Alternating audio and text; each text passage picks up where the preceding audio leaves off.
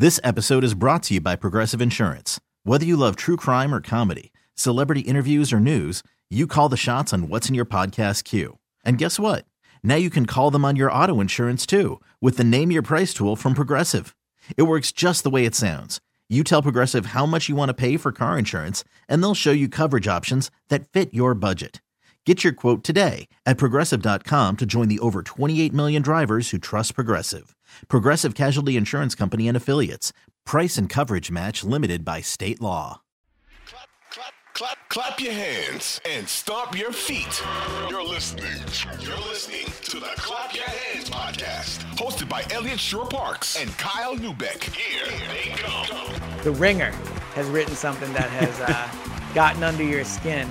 Taking a, I guess, was it a shot at Harden, basically? Yeah, so, and I think it was a good article overall.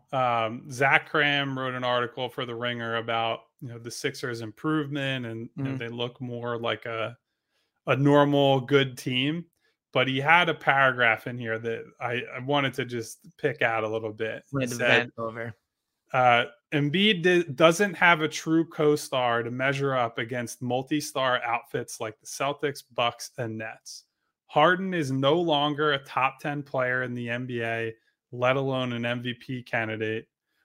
And so I just want to dwell on this for 1 second. Okay.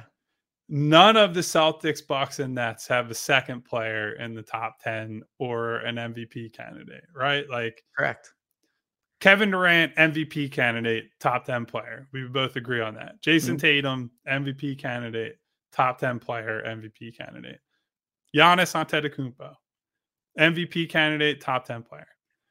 Jaylen Brown, Kyrie Irving, and Chris Middleton are not on that level, right? Like, they're all top 25 players.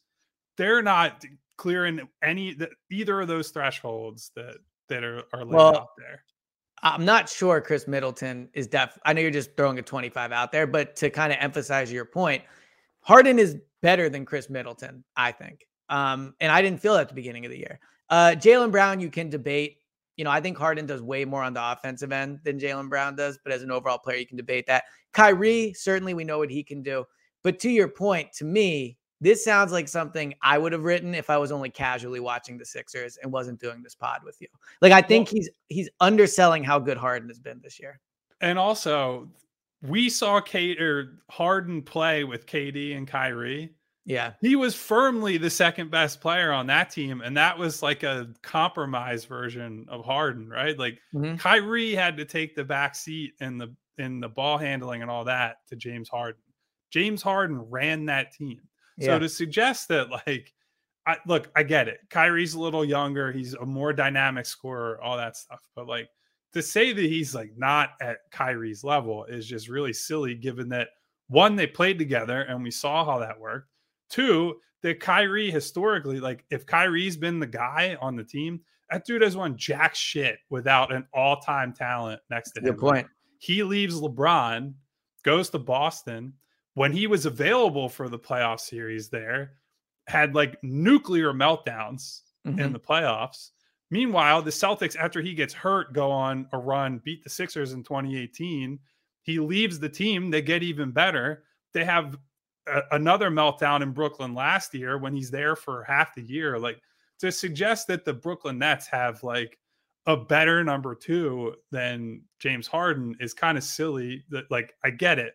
Kyrie is an ultra talented guy, but he's also an absolute wing nut. Like, I don't know how you could trust him in any way that really matters. So, I take issue with that, not because I think that James Harden is on like a completely different level than these guys, but to say that he's a level below all those guys, that's just totally unfair to and what he has done this year, the level of production he's offering. Like, to say it with the Bucks specifically, Chris Middleton hasn't played like most of this year. Yeah. So you're comparing it to a theoretical guy who's going to play. And in that sense, even Kyrie is like a theoretical guy because we don't know what's going to happen with him. He might decide he's going to be anti-Semitic or racist to somebody else, or there's a new vaccine that he won't take, or, he's got to attend to a family issue and miss like 2 weeks of the season. Like, I don't know what the hell that guy's going to do. Yeah. Well, let me ask you this. So if you removed Giannis, Tatum, Embiid, and KD from their teams, I think the Sixers might be the best of those 4 teams. Just in terms of having somebody that can carry them. Like, because to your point, when Kyrie's been on his own, they've been hot garbage. Chris Middleton can't carry a team on his own. Brown, we could debate. I think that one's a little more interesting. But I think Harden, to your point, like if the point of the paragraph is to say that basically he doesn't have the running mate that other teams do, these other teams do, he's basically saying that he doesn't have someone he can count on if he's not playing well. But I would argue that if all 4 of those guys left their teams, Harden is the one you would want to have as your number 2 because he will be able to most carry the players around him.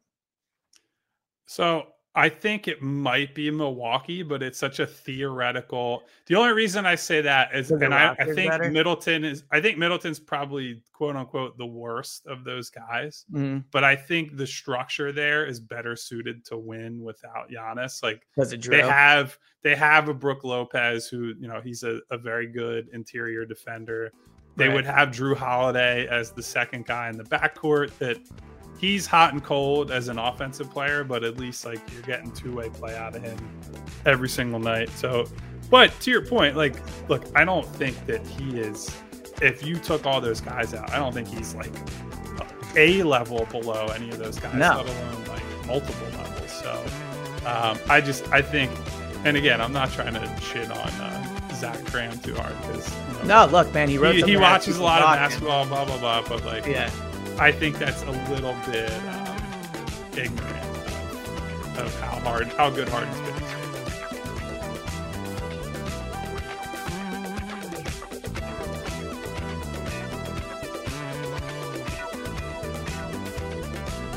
This episode is brought to you by Progressive Insurance. Whether you love true crime or comedy, celebrity interviews or news, you call the shots on what's in your podcast queue. And guess what? Now you can call them on your auto insurance too with the Name Your Price tool from Progressive. It works just the way it sounds. You tell Progressive how much you want to pay for car insurance, and they'll show you coverage options that fit your budget. Get your quote today at Progressive.com to join the over 28 million drivers who trust Progressive. Progressive Casualty Insurance Company and Affiliates. Price and coverage match limited by state law. Odyssey is giving you a chance to win a trip to London to see Taylor Swift at the Eras Tour. It's Tay in the UK. Hey, it's Taylor. Just download the free Odyssey app, log in and listen to a participating station for a minimum of 60 minutes to get your daily entry. And you could win a chance to fly off to London with 3 friends and see Taylor. I can't wait to see you at the Eras Tour in London. For more, go to odyssey.com/Taylor. Tay in the UK. It's on the Odyssey app. Thanks to Republic Records. This is a national contest.